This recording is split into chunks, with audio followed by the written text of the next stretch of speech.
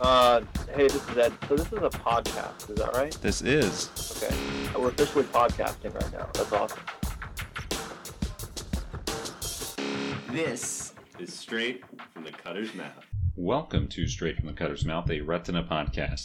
At least once a week, we aim to bring you insights and perspectives from the world of vitreoretinal surgery. I'm your host, Dr. Jay Schreither.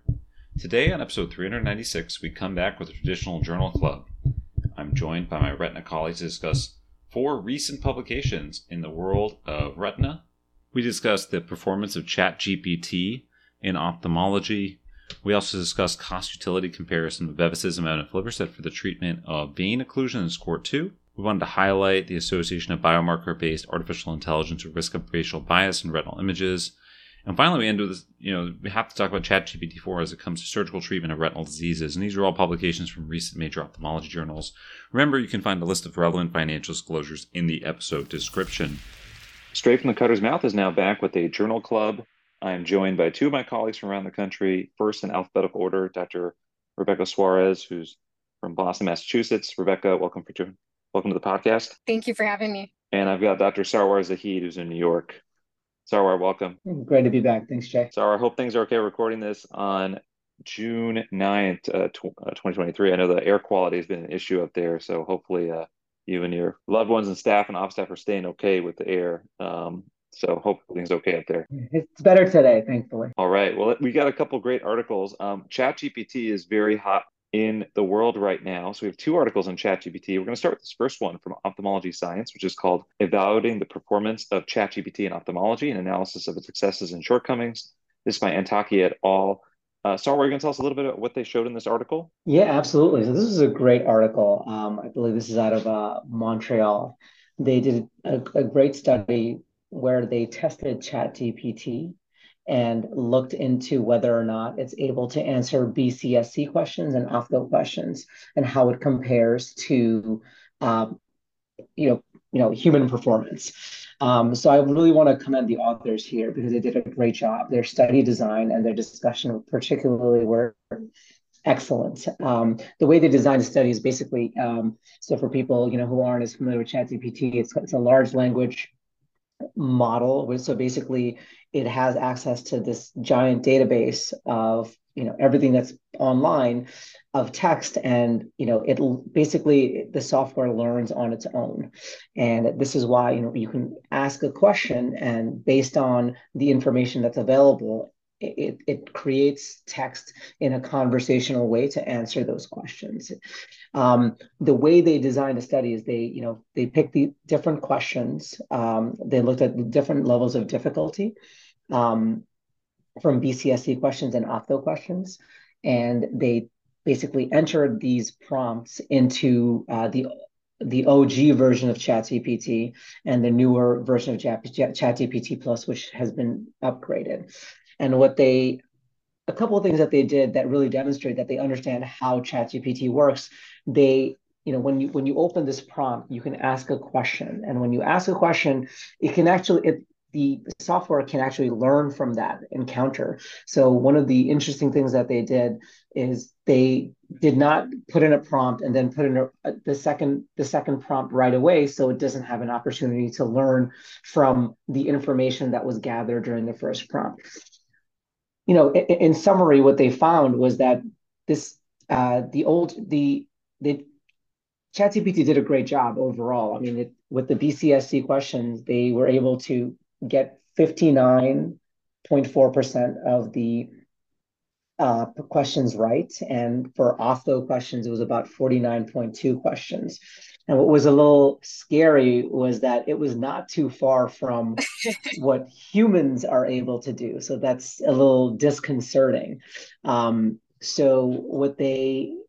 remember that they actually took out all the questions that are associated with radiographic images and pathology images or anything requiring imaging. So this is simply text knowledge-based questions. What they realized is when they did their analysis of their data, and again, like humans were at people like us on average for the BCSC questions, we're at about 64%. So we're only 5% better than this large language model, right?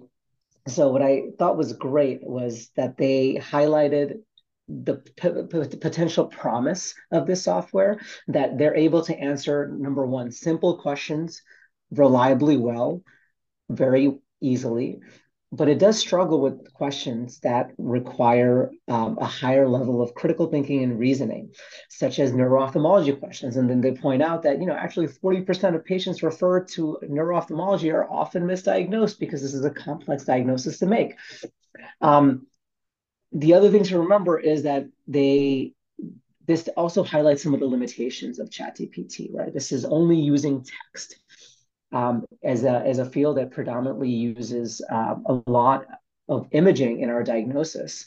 ChatGPT may not be, you can't just ask ChatGPT, hey, what's the best option to fix my retinal detachment? I mean, it can't look at a fundus photo, it can't look at a B scan and say, actually, you have a superior detachment. So in this situation, we can probably do a pneumatic in this situation. They highlight some of the other ways you can improve the performance. If you train something specifically instead of the entire internet on something like iWiki, and there are some additional deep learning methodologies that utilize imaging as well. So perhaps in the future, in addition to interpreting imaging, I guess modalities such as ChatGPT may be able to perform even better with imaging and radiographic images as well. I thought they did a great job, and their study design was excellent. It's a little scary, but I don't think ChatGPT is quite there just yet.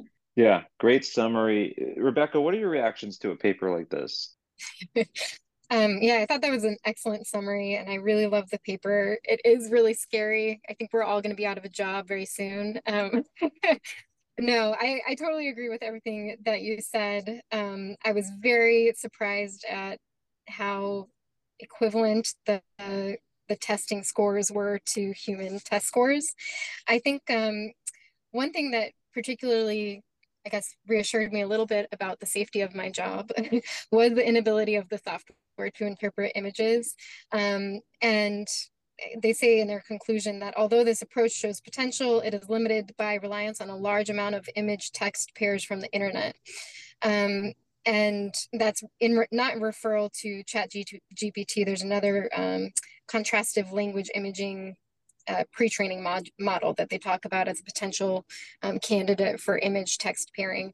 And I think what the greatest limitation of image text pairing is right now is that if you Google a certain retinal condition and look in Google Images for that retinal condition, you'll get a ton of random, non-specific images that pop up. So I wonder if that has any impact on making that technology much harder to develop, and why probably the language learning software, the language learning AI is probably an easier modality to develop than just the imaging modality. I think combined, the two would be an incredible tool to screen patients in remote places. I mean, you can think of a ton of different ways to utilize this technology if and when it becomes even more advanced. You can think about like on call, if you have patients call into a hotline, when you're on retina call, you always have to take those calls and answer the same questions. Whereas if you could use a chat bot to do that for you, you'd really only maybe get referred, the really time sensitive or emergent or complex patients. So there's a lot of downstream capabilities for this technology, but obviously, again, it's not there quite yet, but definitely interesting and scary. Yeah, I think that, I mean, we can talk about a bunch of implications. I think there's some interesting sub-analysis here that were referenced. I think it's interesting to see what subject matters it struggled in, right? And that's sort of the spin-off question would be, if you're an ophthalmologist out there listening, which subspecialties are likely to get replaced first versus last? Neuro-ophthalmologists, you're safe because your colleagues can't do neuro-ophthalmology. And ChatGPT doesn't know anything about neuro-ophthalmology either because it really struggled in neuro. pathology and tumors oncology, it struggled initially but got better very quickly, which I think goes back to pattern recognition a little bit when it comes to path. Yeah. Which probably is similar to, I mean, again, if I'm a resident listening to this, I'm like, okay, I can be better, I think, than ChatGPT. Like the areas I can really pick up my score or do better on my boards on. I think path has always been discussed as low-hanging fruit in the sense if you really focus on pattern recognition, you can really improve fast at it. Versus other subject matter, maybe you need to really understand it well to improve your scores. Um, I think the other interesting part of it is it did really, really well in cornea. So if you're a refractive surgeon out there, maybe a little bit worried that it could be doing LASIK for you in 20 years. Um, but really, I mean, this is, and sorry, where you can come, we'll swing back to you. There's limitations to this. I think the interesting thing they mentioned in their discussion was biases, right? So ChatGPT is learning from available information, but available information also has its own bias in it. And we'll talk about a bias, artificial intelligence, how bias can factor into that later. The whole goal would be to minimize bias as you start incorporating technology. The problem is when it learns from the information we have, which is already biased, and standardized tests, which we know have their own biases, then it can end up as like a super biased supercomputer. So I don't know if you have any thoughts regarding that in terms of how you could safeguard that, because it's kind of hard to teach something that you don't really know how the internal operations work. Yeah, no, that's a great point. I think it's for a lot of these AI deep learning methodologies, people say garbage in, garbage out, right? I mean, so, this is looking at the entire, you know, available literature, and that is not as helpful. But, they actually propose something like iWiki. I mean, if something can be trained on iWiki, I mean, which is very, it's more as a resource for physicians. Um, Maybe we can get better because that's something that the input is more curated to what acceptable treatment methodologies and paradigms are. Um, but the question is, do we want something that is independent of us, of our input? Because if we want something independent of our input, we should probably allow the algorithm, however it's working. And a lot of times we don't know how these deep learning algorithms are working. Or, it's how do we select the input? That's a really hard question to answer because even when we say iWiki, right? I mean, how do we say that the input there is necessarily free of bias? There's really no real way to. I mean, nothing that I can think of that can be completely free of bias. I mean, even say like I usually like doing pneumatics for my 3 o'clock horseshoe tears. That's a bias. That's something that I do. It's not necessarily the right way to do things. And if that information is picked up by one of these large language models, it can, we don't know how the output is going to be. So that makes it really tough. Something that's really scary to me is just listening to you talk about that, but it also feels very reminiscent to me of physicians who are also biased in their practice patterns, and some people get Mm. siloed, they may be in a very rural community, or they may just not be as involved in kind of, as much evidence-based medicine anymore, kind of different points in careers. And you sort of, you can just as human and with human error, you can sort of either get siloed or have kind of a broad average of information that you use to rely upon to make medical decisions. So it's interesting because I think there's a definite downside to having the artificial intelligence sort of get siloed and spin off and turn, allowing the AI to sort of digress into these weird niches. But at some point, there's also some benefit to it in that you get sort of an average of practice patterns. So if, like you said, you kind of, how do we choose what input to put in? Do we just choose, AAO based practice patterns, or do you choose, world based practice patterns, or do you choose, so it's kind of interesting to see where this will go and how specific and tailored we want it to be versus how generalized and averaged we want it to be. I think that's really interesting. aspect that you bring up, Sarwar. Yeah, Yeah, you know and I what's think, interesting? go ahead, Sarwar. Oh, sorry. I was just saying another thing that I just remembered about their methodology is the BCSC questions are not publicly available. So that is Yeah. another super smart study design thing that they did. And it's, anyone designing studies like this should think about this is when you're asking a question, you want to make sure to truly test the intelligence of, an AI-based algorithm. You should present new information, right? But at the same time, are there blogs out there? Well, I'm sure there are blogs out there where people are like, oh yeah, I got this question, like on one of those student Yeah. doctor nets, like, oh yeah, I took Yeah. this test, they asked me about this, if it's scaring things like that, then yes, it's a question they haven't seen before, but maybe that data is still out there. So it's interesting how that works. That's funny. The other thing I was thinking when Rebecca was talking about biases and practice biases, this is the hard part about medical education, right? Because medical education is sort of a mix between, hey, you have to keep adding evidence-based medicine to your repertoire because medicine is constantly evolving. And yet you need to learn from older generations that learned in a different era, the clinical acumen part of it, right? I think all of us would agree there's a balance between them. We can argue the percentage that should be one or the other, but the problem is the evidence doesn't answer all the questions we have, especially surgical questions. It's limited in terms of study design and how studies are conducted. Medical retina studies are a little better, although they still don't always reflect what we do in the real world or what patients are willing to do. At the same time, if you just say, hey, I'm not going to pick up a book and I'm just going to learn from my attendings and just like learn from their gestalt, then you're not evolving, right? You're staying in place while the world keeps moving on and things keep changing. So it's interesting to think of ChatGPT that way because ChatGPT has to do both, right? It needs to learn from evidence, but if you had an algorithm that solely used evidence and didn't account for individual social situations or individual patient scenarios, then you would end up with a non what was the right word? You would be a useful maybe on a population scale, but probably not best for the individual patient for an encounter if it was doing patient management.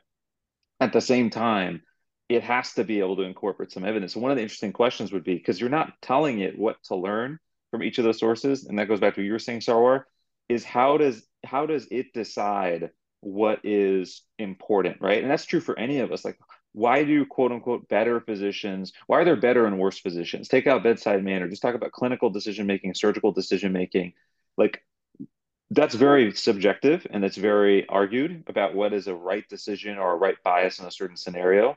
But we've all been with family members in situations where we get a sense we're like, oh, I trust this doctor, or I don't trust this doctor. Sometimes it's accurate, sometimes it's not. But the truth is, we're all not going to be the same. Some of us are going to be better, like Star Wars may be better at dislocated IOLs, and Rebecca might be better at TRDs, and I'm probably better at none of those compared to you two. But the point is, we have pros and cons at each. To act like we're all exactly the same is is false. We're not all going to be the same at everything, right? Every person isn't created equal. At the same time, what is that difference? And what is ChatGPT analyzing to decide? Because again, we're extrapolating from, hey, you're going to take a test to a big extrapolation. You're going to be managing a patient, which is a totally different question. But the reason we've centered most of the conversation on that is because that is the thing everyone's thinking and talking about is could it be either an adjunct in the clinic or adjunct at home for a patient as a resource, or is it could it ultimately be a replacement at least at a ground level for a physician in terms of helping with population screening and population health when you have a shortage of physicians? I don't know if you have any thoughts on this, Rebecca. Yeah. I mean, I think that's really well said. It's sort of like which physician do you want GTP to be? And yeah, I think we're so close to being there, where technology is that advanced that we need to start making these really, intense and insightful decisions, but we're also so far from understanding what the implications of those decisions are. So yeah, that's a great point. I never really thought about it, like which type of if it's going to be a physician in the future, far down the road or maybe near down the road, like which type of physician is it going to be and what practice patterns is it going to have? Yeah, I think that's one of the things I kept thinking about while we were talking about this is in the news, there's a discussion of this ChatGPT like AI model that answers questions regarding eating disorders. I think it's called Tessa. It was just in NPR. I was just reading about, and the National Eating Disorder Association, canceled its in-person telemarket or in-person volunteer hotline, and instead implemented Tessa, which is this AI model, and felt like it was really ready to go. And then as soon as people started testing it, it sort of veered off. And there was debate about whether or not the wrong answers that it was giving were basically trained into the system, or whether it sort of digressed. But I still think that's a great example of how the answers that it were giving were so non-patient specific and so kind of out there that we really need to be careful about even beginning to implement this until we understand the ramifications in our patients. Yeah. It's also not consistent. I mean, if you ask the same question like multiple times, it can give you a slightly different answer. Sounds like some of your attendings from Fellowships Hour, right? I mean, people are Yeah, like that's that right. too. Exactly. But when it comes to actually patient decision making, like I'm imagining a situation where, like, say we implement something like this as an assistant to surgical decision making. It's like, okay, so I'm, peeling a membrane, and like, this thing pops up, the AI says, don't peel the membrane. I'm like, no, screw you. I want to peel the membrane. I feel like peeling the membrane. Where do you get the audacity to like tell me not to peel the membrane? But like, it's what exactly is our goal here? Do we want something that, this is amazing technology. I Like would the imagine it would technology be is more polite amazing. than that. I feel like it would be like, Dr. Zahid, there is an 88% chance of failure if you decide to peel this membrane. Would you like to continue? Like something like that. At least based on every Yeah. sci-fi movie I've seen, the suggestions are always really polite and generally a British woman. It's not an Indian accent, I'll tell you that. Like, hey, don't do it. Don't do it. Don't peel that one. It's not a good one. Okay, let's transition. We have another ChatGPT paper. So this is called Appropriateness and Readability of ChatGPT4 Generated Responses for Surgical Treatment of Retinal Diseases from the group at Wales. Bita Momene was the first author, Ajay Kurian, the senior author. Rebecca, transition and talking a little bit about what they showed here. Yeah, so another great article looking at the capabilities of ChatGPT. This one's specifically focused on discussions in terms of retinal detachment, epiretinal membrane management, and macular hole management. Basically, they came up with a list of common questions about the definition, the prevalence, visual impact, diagnosis, management options, postoperative information about those three retinal conditions. And they asked ChatGPT, it was version 4, 88 questions, and repeated each question 3 times to look at consistency. And they basically had a grading system. They had 2 different doctors grade whether or not the response from ChatGPT was appropriate or inappropriate or inconsistent. And then they had someone to adjudicate if there were inconsistencies between the 2 graders.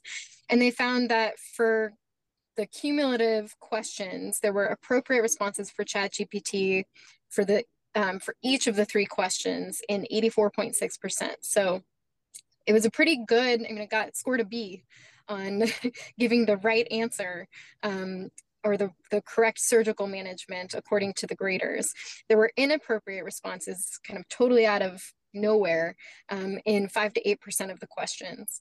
And then the main kind of examples they gave were inappropriate responses to how ERM and macular hole were prevented and diagnosed, the complications of laser treatment of retinal detachment, and then why vision improves after silicone oil removal. So those were some of the examples. And then they also, I think one of the really elegant parts of this paper looked at readability scores, because one of the things that is going to be important to ChatGPT is not only whether or not the responses are appropriate, but whether or not they're appropriate and readable for the 5th to 6th grade reading level that the American Medical Association recommends patient literature to be. And so they used different reading scores using well-known readability indices. They found some really cool app called Readable online and had it kind of go through the different validated indices for each of these responses. And they found that despite there being some very appropriate answers, that really they were very low, they had a very low level of readability, meaning you required a significant amount of education to really be able to discern what the ChatGPT was trying to tell you. Some of the limitations included that Um, uh, they didn't, I think one thing that Sarwar was mentioning in the first paper was that they basically restarted the session every time they went in the first, every time they asked a question, they sort of restarted the session so that the AI didn't really learn from previous answers. And in this, I wasn't sure whether or not they started a new session to reduce memory retention bias. So that was something that I think is important, that wasn't really commented on. But overall, I think it's an excellent paper. I think it's another really important aspect of thinking about AI related technologies in the medical field is yes, what if they can answer questions correctly, but you need that human aspect to sort of translate that to people who don't understand the important literature. At least for now. Yeah, At at least for least for now. now. Yeah. Sarwar, so thoughts on this paper and how it ties into what we were talking about earlier? Another great paper exploring the implications of ChatGPT. I think one of the biggest highlights is the readability, as was already mentioned, because patients may be looking up, what can I expect my vision to be after retinal detachment repair? I mean, as we know, that's a patient individual. Every patient heals differently. So I think that's an area I'm less concerned about ChatGPT replacing us, right? Because I think we all have our little tips and tricks on how we explain the severity of a patient's condition and the fact that, there's an unpredictability and individuality in the way surgery is performed and how the patient heals. It was interesting how some of these things, the things that it got incorrect was interesting. It's, for macular hole and epiretinal membrane, it said that fluorescein angiography was a fundamental diagnostic tool. Mm-hmm. Interestingly, I'm just thinking, what information is it using out there? Because there's, if you look at images of, go back to textbooks like Ryan Retina and some of these, textbooks that, are sort of fundamental in our education, there are fluorescein angiography images showing that, in a macular hole, there is a window defect in the area of a macular hole, or on fluorescein angiography, you can better see the striae, when you do a fluorescein angiography. So I wonder how it's weighting some of these things to get to this answer. So that's something we won't understand. The other thing I was curious about is we do this thing, as we talked about, not repeating the same prompt. I mean, basically using not to prevent retention, doing a new prompt basically reloading the entire algorithm. But what I don't know about the algorithm, and this is something where I have to learn, is the algorithm learning as the prompts are placed. Because, for example, if it's already done a certain search before. Is it doing an independent search every single time as if no question has ever been asked? Or is it, basically the research that was done before from a prior prompt, is it learning from that and getting better? Sort of how deep learning algorithms get better with time as, you query it and as you test it. I wonder if this is happening in a similar way here. Yeah, I think there's a lot of like Rebecca final takeaway and their takeaway, it's not ready yet, but the yet is there because you can imagine, you said, so if it got better at sort of parsing out some of these things, then there'll be improvement. I think the danger, this goes back to our original discussion, the danger, this is not just unique to ChatGPT, this is true for any one of us. The danger is when people start viewing anything as a authority source, but it doesn't have an internal sort of check of, am I actually accurate and reliable, right? And that's true for people, right? So if you're the primary, that could be true in a rural location where you're the only physician and you're practicing. If you're not practicing evidence-based medicine up to par, but you're in a community where people just have that cultural trust in the physician, you'd never know because you're never going to get that feedback and they're never going to ask that question. But that could be true in the ivory tower too, in academics, right? If you're in academics and you're surrounded by trainees and you're just kind of always just doing the same thing, you're not adapting and you're not realizing what you don't know, the same thing can happen to all of us. And ChatGPT is no different. And the danger, I think, is again, we all want that trust in the physician. We all want to have trust in our resources, whether it's a Google search or Wikipedia or ChatGPT. And the thing is, we believe what we read and we believe what we see. That's just part of who we are as visual creatures. The hard part is it is really hard to reconcile in your head that, hey, I read this thing, but where is it sourced from? Like, is it accurate? And I'm going to check multiple sources. I'm guilty of that, right? I'm at dinner and we're having a conversation about some actor. I go on Wikipedia. I'm like, oh, yeah, this thing about this person. I assume it's right. I'm not going down to the bottom and checking the references. Obviously, not a critical decision making point, but that can extrapolate for patients if they're reading about something and they're like, man, ChatGPT knows everything about everything, and they're reading about something. Then they go to their doctor and they're like, hey, why didn't you get an FA? I've heard FA is the standard of care for epiretinal membranes. Then you have to stop and sort of go through that process with the patient. So Rebecca, I think that's always the interesting thing, and that's more of an education thing for all of us. Is that's population education. It's sort of learning just to take everything with a grain of salt without becoming like the other way, which is nothing is real. That's the argument that happened during COVID, right? A vaccination. Nothing is real because everything could be fake, and so we shouldn't believe anything. So I can believe anything because nothing is real. There's a different, and I've talked about that term academic nihilism. Like there is truth in this world. It's just about understanding that everything you read doesn't have to be the truth, and there's different probabilities of being true. The problem and limitation with ChatGPT is still, even though it seems like an authority figure because of the font it uses, the speed at which it responds, how accurate it seems about many things, it's still going to have its weak points until it evolves. And then we as physicians have to counsel patients counseling each other. It's like, hey, this is a great resource. Just because you read it there doesn't mean it's true.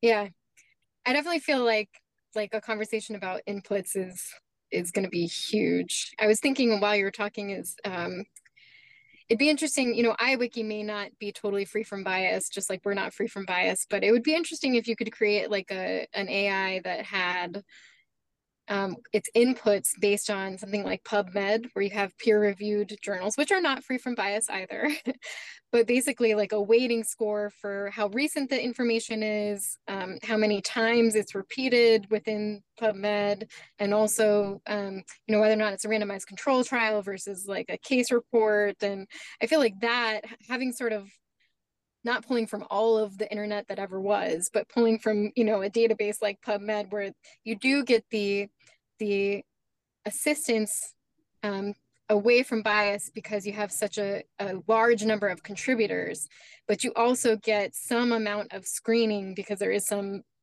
peer review in most of the articles, not all. You still have some bias there too, but I don't know.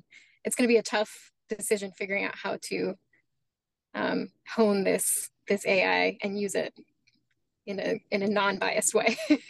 Well, speaking of bias, the next article ties into bias. It's association of biomarker-based artificial intelligence with risk of racial bias in retinal images. This is JAMA Ophthalmology. Sarwar, were you going to talk about this one? Yeah, so this is another great paper discussing some of the implications of AI, specifically when it comes to racial bias. So there have been several studies done in the past and that look at the ability of AI to determine race based on choroidal pigmentation, contrast between vessels. So what they did here is explore, it's like, okay, if we take out some of the uh, markers of potential markers that can give away race, can we reduce the ability of some of these deep learning algorithms to detect or assign race? So this study used uh, images from a ROP screening database. Some of it was done at UIC, what's up, represent. So basically, they looked at patients who did not have ROP. So these images were graded by pediatric retina ROP specialists, and patients who did not have ROP were included in the study. So what they did here is they used a previously existing methodology, which is a deep learning methodology called UNet, and they converted all the images from color to grayscale. So the important note here is that this is also, they used an AI-based algorithm to convert into grayscale. So that's, it's not something that's like a manual thresholding where you say, okay, you're putting it through ImageJ and converting it into a grayscale image. So it's a bit more sophisticated than that. So they took those grayscale images and they used a differential thresholding to get skeletonized images. And they tested each of those things. They trained a deep learning algorithm to learn on a test population, okay, this is self-reported race and this is the image. So they to basically to teach the algorithm, these are the association with race based on these images that you see. Okay, so it goes through the algorithm. Most of us don't actually understand exactly what it's detecting to assign to reach a specific conclusion, right? So then they had the training algorithm, the training set, and then they had another set of test images. Again, grayscale, color, grayscale, and differential thresholding of skeletonized images. And they tested these different groups to see if the algorithm can still detect race. And what was scary, and the initial headline here is actually kind of nerve-wracking, that even when you take these images and make them grayscale and actually just make them into skeleton line drawings of retinal vessel maps, this algorithm can, over 95% of the time can tell you if the person is white or black. The number goes down as you reduce the amount of detail in these retinal vessel maps, which means it's a different threshold that they're basically making these line drawings. Because there's less data, it becomes less accurate, but it's still pretty good. It's still above like 75, 80% that they're able to detect race. But even though that headline is scary, the important thing to note here, and I think they do a great job at discussing this in the discussion section, is that remember, we didn't just put this say, okay, every value above this or below this is black, a black as in pixel, and everything else is white in order to make these images. They use an AI-based algorithm to make the grayscale images. So some of this bias that's being detected, we don't know where it may be coming from. So that's point number one. It's not as if you're taking a color images, making them black and white right away, and then making line drawing based off them. So yes, this is scary and a bit nerve-wracking, but we are introducing the AI algorithm in the first conversion to grayscale. So some of the bias may be coming from something else that we don't understand. So that's number one. And number two is that, yes, some of this has bias. And in the last paragraph, I think this is a really important point. There is bias. Some of these algorithms can tell, differences between races. Sometimes we won't understand exactly what this is. Sometimes we don't know exactly where the bias is being introduced. However, it still works to grade and detect ROP. It still works to grade and detect diabetic retinopathy. So it still works. And I think the important thing is that we test each of these algorithms in different races to make sure that the purpose for which we are designing these algorithms are working. Are we still able to detect ROP? It would be not ideal if someone, with a darkly pigmented fundus was misdiagnosed or underdiagnosed. That is a bigger problem that would reduce the functionality of it. For me, the most important thing here is study design. I think it's a really well-designed study, but the most important thing is for all these deep learning algorithms, we have to be careful of what inputs we're putting in, and that we have a diversity of different images and sort of racial backgrounds. What do we think about, Rebecca, this paper and how it ties into our discussion? Sarwa did a really good job kind of talking about the pros, the good things that you can see, but then there are some, I think this is a great paper. I think it's a great analysis sort of thing we need to talk about. Yeah, I think it's just one more paper that really helps us to identify the issues with AI, which is that AI is both kind of artificial and man-made, and men have biases, and that somehow is getting translated into the software. And I totally agree with, it's always amazing to me the OCT machines that are based on like 400 people and they're all white people, and you're basing a lot of decisions on glaucomatous patients based on a cohort of patients that were predominantly not African American. And so in all of our diagnostic technology, even currently and in the future, we definitely need to ensure that that diagnostic technology and all of our AI technology is based on a huge spread of patients and patient information. And I think what's going to be hard is that we could potentially, I mean, things like the IRIS database, where we have a ton of data from a ton of different patients that you could potentially feed into a big database to create an AI algorithm with. That's all fine and great, but there's some amount of human input that then is allowing some bias to enter. And so it just reminds us to be, very careful with the data that we use and very guarded in how we interpret data. And it just reminds us that, these are not going to be we can't trust AI to be totally without bias. It's not this perfect machine. It is a human created machine. Right. Right. And then this whole concept, like they start their abstract by writing race as a social construct, right? But then AI still detects that because it's learning from what we have already constructed. And it's not starting with a blank slate, a tabula rasa. It's starting with our own strengths and weaknesses and building off of that. Like, I think that it's going to be very, very important to, we've already learned a lot about how, throughout medicine, about how different populations may receive different care in different settings, that different populations may not get equal care in equal settings. And one size fits all is probably not the right way. And a great example within medical retina is, applying your lessons from a primarily Caucasian population with wet AMD to patients with polypoidal, which might come from various ethnicities, is not going to work. Those are going to be separate disease entities. I think this is going to be just another caution that you guys have both referenced. We just got to be cautious about how we talk about AI results. And again, grain of salt. It's always with a grain of salt in terms of interpreting what is being given to us by the algorithms, because they are imperfect. And as much as again, as human beings, we interpret speed as competence and accuracy. We interpret, length or sort of detail as accuracy.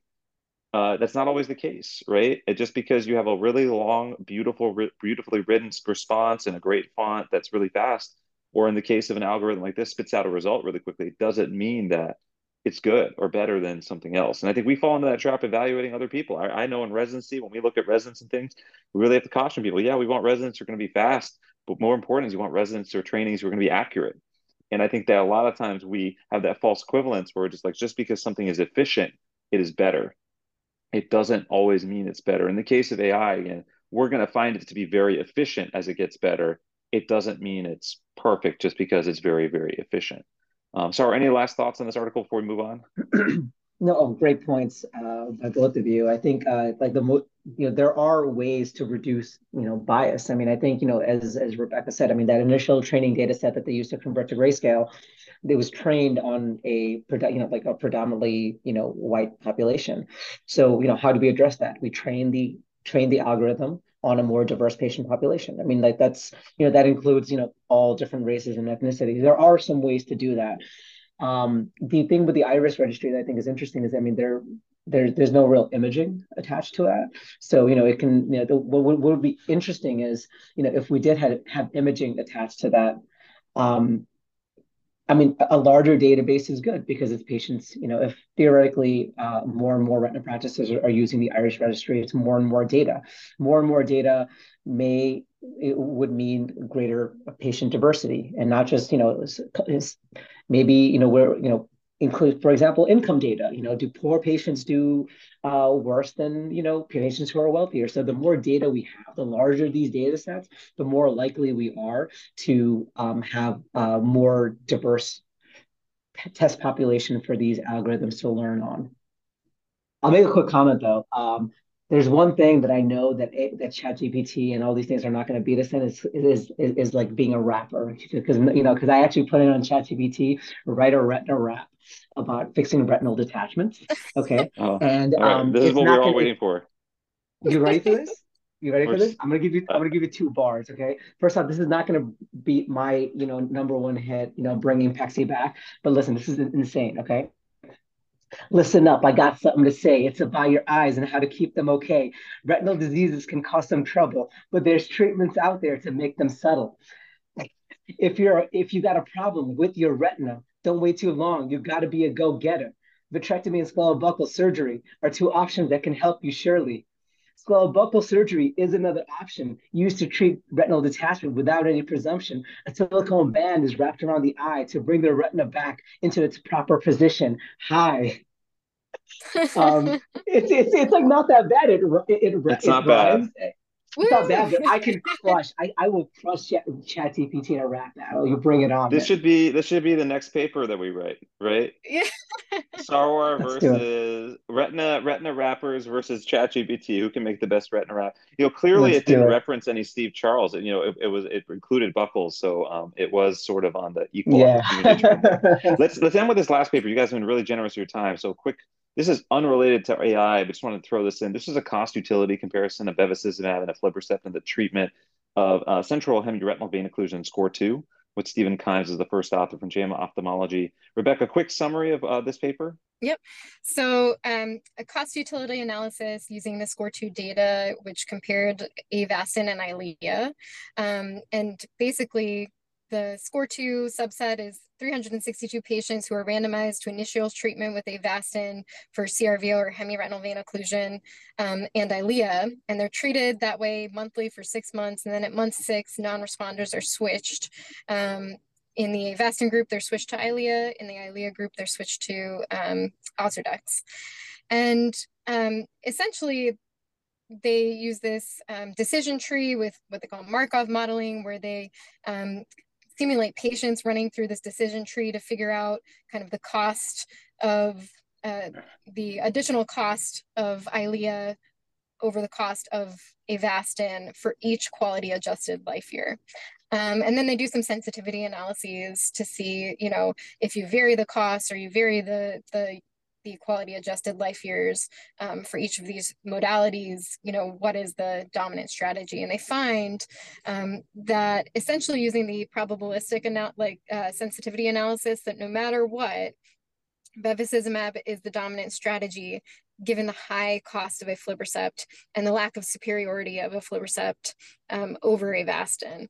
And they kind of suggest that the small difference in QALYs, essentially the similarity in the visual acuity scores, is essentially what has made starting with bevacizumab the dominant cost-effective strategy. And I think interestingly, they say Eylea would only be the dominant strategy if it restored patients to near perfect vision. So there's really, which is, they suggest, fairly impossible. So they say really bevacizumab is the predominant strategy that people should start with when thinking about cost utility. And they also say, obviously this is a patient, there are differences between patients, and there are some patients that you may want to start on Eylea,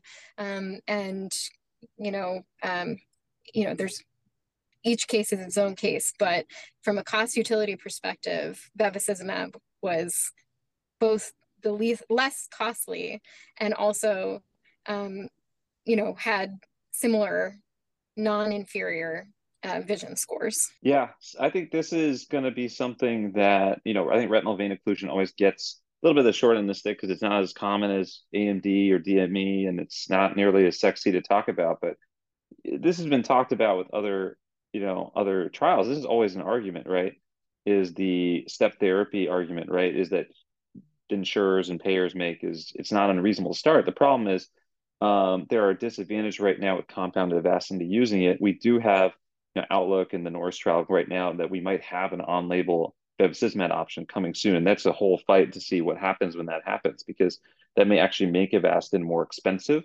And per the current law that exists, would make compounded Avastin, you wouldn't be able to use it anymore once there's an on-label approved option from a manufacturer. So this is going to be something to talk about. So we're going forward as a global scale, not just for RVO, but for all these conditions. Any surprises from this? I mean, I think this is pretty much what you would expect. I feel like every cost effectiveness trial that's looked at Avastin versus another option, even Protocol T, where there was a head-to-head difference, the letter difference doesn't account for the cost difference, at least with the cost of Avastin right now. The issue is the practicality sometimes in the real world of getting Avastin compound and getting it at a point where it makes sense for a practice in terms of declining reimbursements and increasing costs across the board. Yeah, absolutely. Definitely no surprises here. I mean, I just think it's sort of a declaration of war by this paper on Regeneron. Aflibercept at current price levels, aflibercept would only be considered the preferred cost-effective option only if it restored the patient to nearly perfect health. Like, wow, man, that is savage, dude. But one thing that, it was just great to see that. I read that, I'm like, wow, Regeneron is pissed. But what's interesting though, like as you mentioned, it doesn't take into consideration patient-specific options. So sometimes I actually like retrospective studies for this specific Mm. type of thing, because, for example, like unfortunately, because of the payer landscape in New York, I have, I usually start with Avastin for a majority of patients. However, it it doesn't, like the quality of life measures that they mentioned in this study are great because they're subjective cost measures. But for example, like, why do I personally, why do I switch a lot of patients, DME or RVO to Ozurdex? Because it reduces the number of injections. So, and I can extend their follow up a little bit more. And also, real world, a lot of us are doing treat and extend. We're not doing as it was done in the study, 6 monthly Avastins followed by a switch to Eylea if needed, and then switching to Ozurdex in the other arm. For example, if a patient is, dry a month after the first injection, I'm oftentimes switching to 5 to 6 weeks, and I know a lot of our colleagues do that too. So what can be a little, dicey to me is, insurance companies and, our payers can come and show us data like this and say, hey, you Mm. see this is, look at this is the numbers don't lie, but the numbers don't lie, true, but it doesn't take into consideration the diversity and for example, for some patients, they want to come in less often. It's like, what can make me come in the less often, and to patients I say, what, we can use one of these on-brand medications that dry the retina a little bit more, that can allow us to extend potentially a little bit more, or we can use Ozurdex that, or some sort of ocular steroid that can, keep the retina dry for longer, and you'll have less follow-up. And so these cost-effective quality of life studies don't take into consideration some of these things. So what's dicey is, this is just more ammunition to some of the challenges that we have when we run our practices. Like this is the kind of paper that, insurance companies use when they're making some of their decisions, and especially when it comes to step therapy and also even prior authorization. Yeah, this is such a hard conversation, and this is why, I mean, look, everyone has their biases, and we'll put our financial disclosures. Like, I'll be very open. I've consulted for Regeneron, I've consulted for Genentech, like, but I try to be very honest about what I do. I mean, I'm a first line bevacizumab person, and then switch if you don't respond or if you need to extend. I think that's super reasonable. And again, we are in a unique situation because I practice in a hospital where we compound our own Avastin. So I'm not sitting there stressed that the Avastin is going to have some sterile outbreak or storage or payers, or it goes bad and I have to eat the cost. Like, I understand everyone's situation is a little bit different, but I mean, not to be not to minimize all these concerns, but I mean, really, this comes down to logic, I think, and extremes just kind of dictating what happens, right? And you have extreme financial forces on both sides. You got insurance companies that their only concern is they want to save money. They don't really care. Unfortunately, I hate to say this, but insurers don't care. They don't care if the patient gets better or not. That's not their business model. Their business model is to minimize costs. So they're all aboard, use the cheaper drug as much as possible, even if the patient's not improving. Then you have pharmaceuticals, and they have in the reps you need and MSLs. And look, some of them are more reasonable than others, but essentially their business model is they want to sell their drug, whether they're a Genentech or an Allergan or a Regeneron, whatever company is, they want more of their drug usage. They have their clear financial interests. And then last in this whole stakeholder conversation, which interestingly enough does not include the patient whose eye is the one that is going to actually experience effects either way, are physicians. And physicians are all going to be biased by our practice setting. If you're in a setting where it doesn't matter to you, then you're like, oh, why don't people use Avastin more? If you're a physician out in practice, then you're like, yeah, I really like to use Avastin, but I can't use it in every scenario because, financially it doesn't make sense, or I'm worried about safety, or hey, I really want to switch, but the insurer won't let me switch it. I think this patient needs it. But then we have physician abusers the other way who are just like, oh, it's malpractice. You should never use off-label, Avastin first line. I use Eylea or Lucentis or Vabysmo, whatever drug it is, first line for all my patients. And the reality is, then you have to look at the financial interests of those stakeholders, right? Like the consulting disclosures, do they have stock in these companies, and then the rebates that exist in terms of practices and the margins that exist. And that's going to be true. Extend it to biosimilars, extend it to Similarly, extend it to BioViz, extend it to all of these, right? It's complicated when you get money involved, and money is heavily involved in all the stakeholders who talk about this subject. So I agree, not a surprising paper, a paper that unfortunately will be weaponized by one side to try to prevent patients who may benefit from switching drug to switching drug, a paper that will be dismissed completely from absolutists on the other side who don't want to use Avastin because the margins are lower, or they're the pharmaceutical that doesn't want you to not use their drug. And the shame is if we could all sort of meet in the middle and be like, look, everyone is kind of making enough money in a capitalist system. We should just try to do what's best for each patient. Super idealistic. We'd all probably be fine. And this conversation would be less weighted. But this goes back to knowing your information source, because Rebecca, you go to a meeting as a fellow or young attending and you hear people talk about this stuff. It's really hard because everyone has really strong opinions about this. And it's really hard to separate those opinions from the science and also the money part of it that ties into it. Yeah, I totally agree. I think I agree that this can be weaponized based on the perspective from which a cost utility analysis is taken. And I think it's important to note that cost utility analyses are specifically intended to support policy. And so you can't have like an unbiased cost utility analysis. And they specifically say in their analysis, in the way that they do the methodology, that they're taking it from a healthcare perspective. If it was taken from a societal perspective, it would be a lot more difficult to include, indirect costs of, patient transportation and effect on other parts of the patient's life. But I think anytime you undergo a cost utility analysis, you have a specific intention in mind to prove a point. And because of the way cost utility analyses are done, where you choose the inputs, you choose how to define qualities, you choose from what perspective it's done, you choose to ignore the implications and costs for the patient, you choose to ignore the repeat visits that they're going to have, or the transportation costs or things like that, then you are sort of making a stance about one drug versus the other. So I think it's important when you read, as a reader, when you're looking at this literature, to just understand that this was taken from a healthcare cost perspective, but in that sense, it's really not this full societal perspective. And Right. so you are reading biased information. Yeah. I mean, look, in every magazine you get, there's an insert or there's an article that is from one company or another. And maybe it's not directly from them, it's from sort of educational third party. And it's good. I mean, it's good to educate people about trial results, but it doesn't mean that these drugs are evil or bad. I think that they're great. And we all have had patients, so we reference that they just don't respond to one drug. And you can reduce their burden or get them vision with one drug. And I've had success stories, just like all of us, patients on off label, you switch to on label and they do awesome. That doesn't mean that, we've never seen a quick switch study really for RVO. There was the switch study for DME that came out, and the switch study basically showed you don't lose any ground by doing that. If you need to switch from a medical perspective, you define that kind of matches what we all sort of implicitly understand. It's just, again, maybe realistically, it's the war, right? People are gearing up. They're like, well, if we give too much ground that way, then the insurers are going to push back. So we need to really dig our feet in on, hey, no step therapy. We get the right to choose, so we can choose what we want. It's probably the more realistic approach. It's just that if there was a little more regulation of the insurance industry and pharmaceutical, then I would hope, and I think the physicians would sort of regulate themselves enough that it would be okay.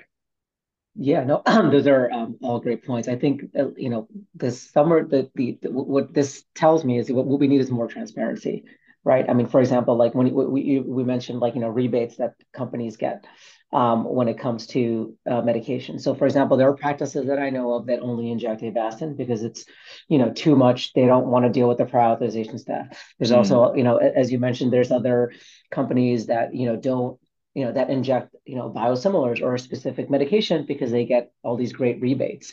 I mean, I won't mention any names, but I know there's private equity companies that are brought out, retina and ophthalmology practices that get these ridiculous, discounts and rebates. So their drug profits are very high, which is why they're, as far as I know, among the biggest utilizers of some of the biosimilars that have been approved over the last couple of years. So, this is one of the things that where I think transparency is important. And the reason it's tough is it's because we have health insurance, right? This would not be as big of an issue if we had patients just paying for what they wanted. You know what I mean? It's like if patients were paying out of pocket, then things would be a little bit different. But from a societal standpoint, I'm all for lower cost. But I think we all need to be transparent about what our motivations are. But when a patient's in front of us, the motivation in an ideal world should be what is best for this patient right now. Yeah. Yeah. And I think, again, to your point, it's not good either for a practice basically to be like, we don't want to deal with prior auth.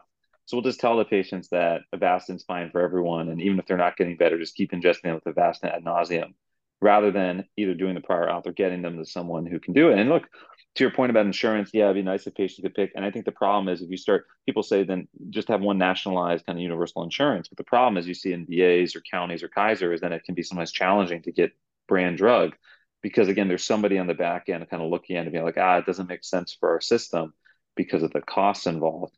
So it's tough. It's very tough. And the biosimilar thing is a big thing. We're going to hear a lot about pushing for biosimilars. They may be reasonable. There's some data that suggests they are, but the problem is that's not the reason that people are pushing for them. The reason it's being pushed is because of individual financial benefit. And that's the hard part, because then it makes it really hard just to interpret the science when, you're a cynic like Star Wars Zahid and you hear that, you're like, man, I'm never going to use a biosimilar because I'm counterculture and I don't want to deal. I know what they're trying to tell me. And I know that I'm going to write a rap about this, that ChatGPT can't beat, about how biosimilars, they're not wrong, but, I just can't believe you, Shorty, when you're telling me about these biosimilars when I know you're getting paid on the back end. So anyway, Rebecca, sorry, you've been really generous with your time. We went over an hour. I appreciate it. Great podcast, great journal club discussion. Thanks so much for your time. Thank you so much. Thank you, Jay. Thanks to Dr. Suarez and for Zahid for joining us for this episode. Listeners, remember you can find a list of all of our episodes on our website, retinapodcast.com. That's RETINA podcast.com. There are 396 episodes that are sorted by category, 4 more to go till 400. You can reach out to us directly by emailing us directly at retinapodcast@gmail.com or by clicking on the contact us link on our website. Thanks again to our whole production team, includes Drs. Justin Ma, Louis Kai, Angela Chang, and Mike Benacasa. Congratulations to Dr. Mike Benacasa for graduating from his ophthalmology residency and starting practice in Miami, Florida.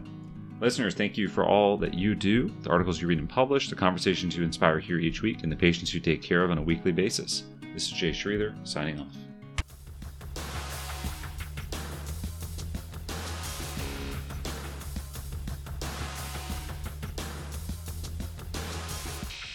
Good feeling. This is straight from the cutter's mouth.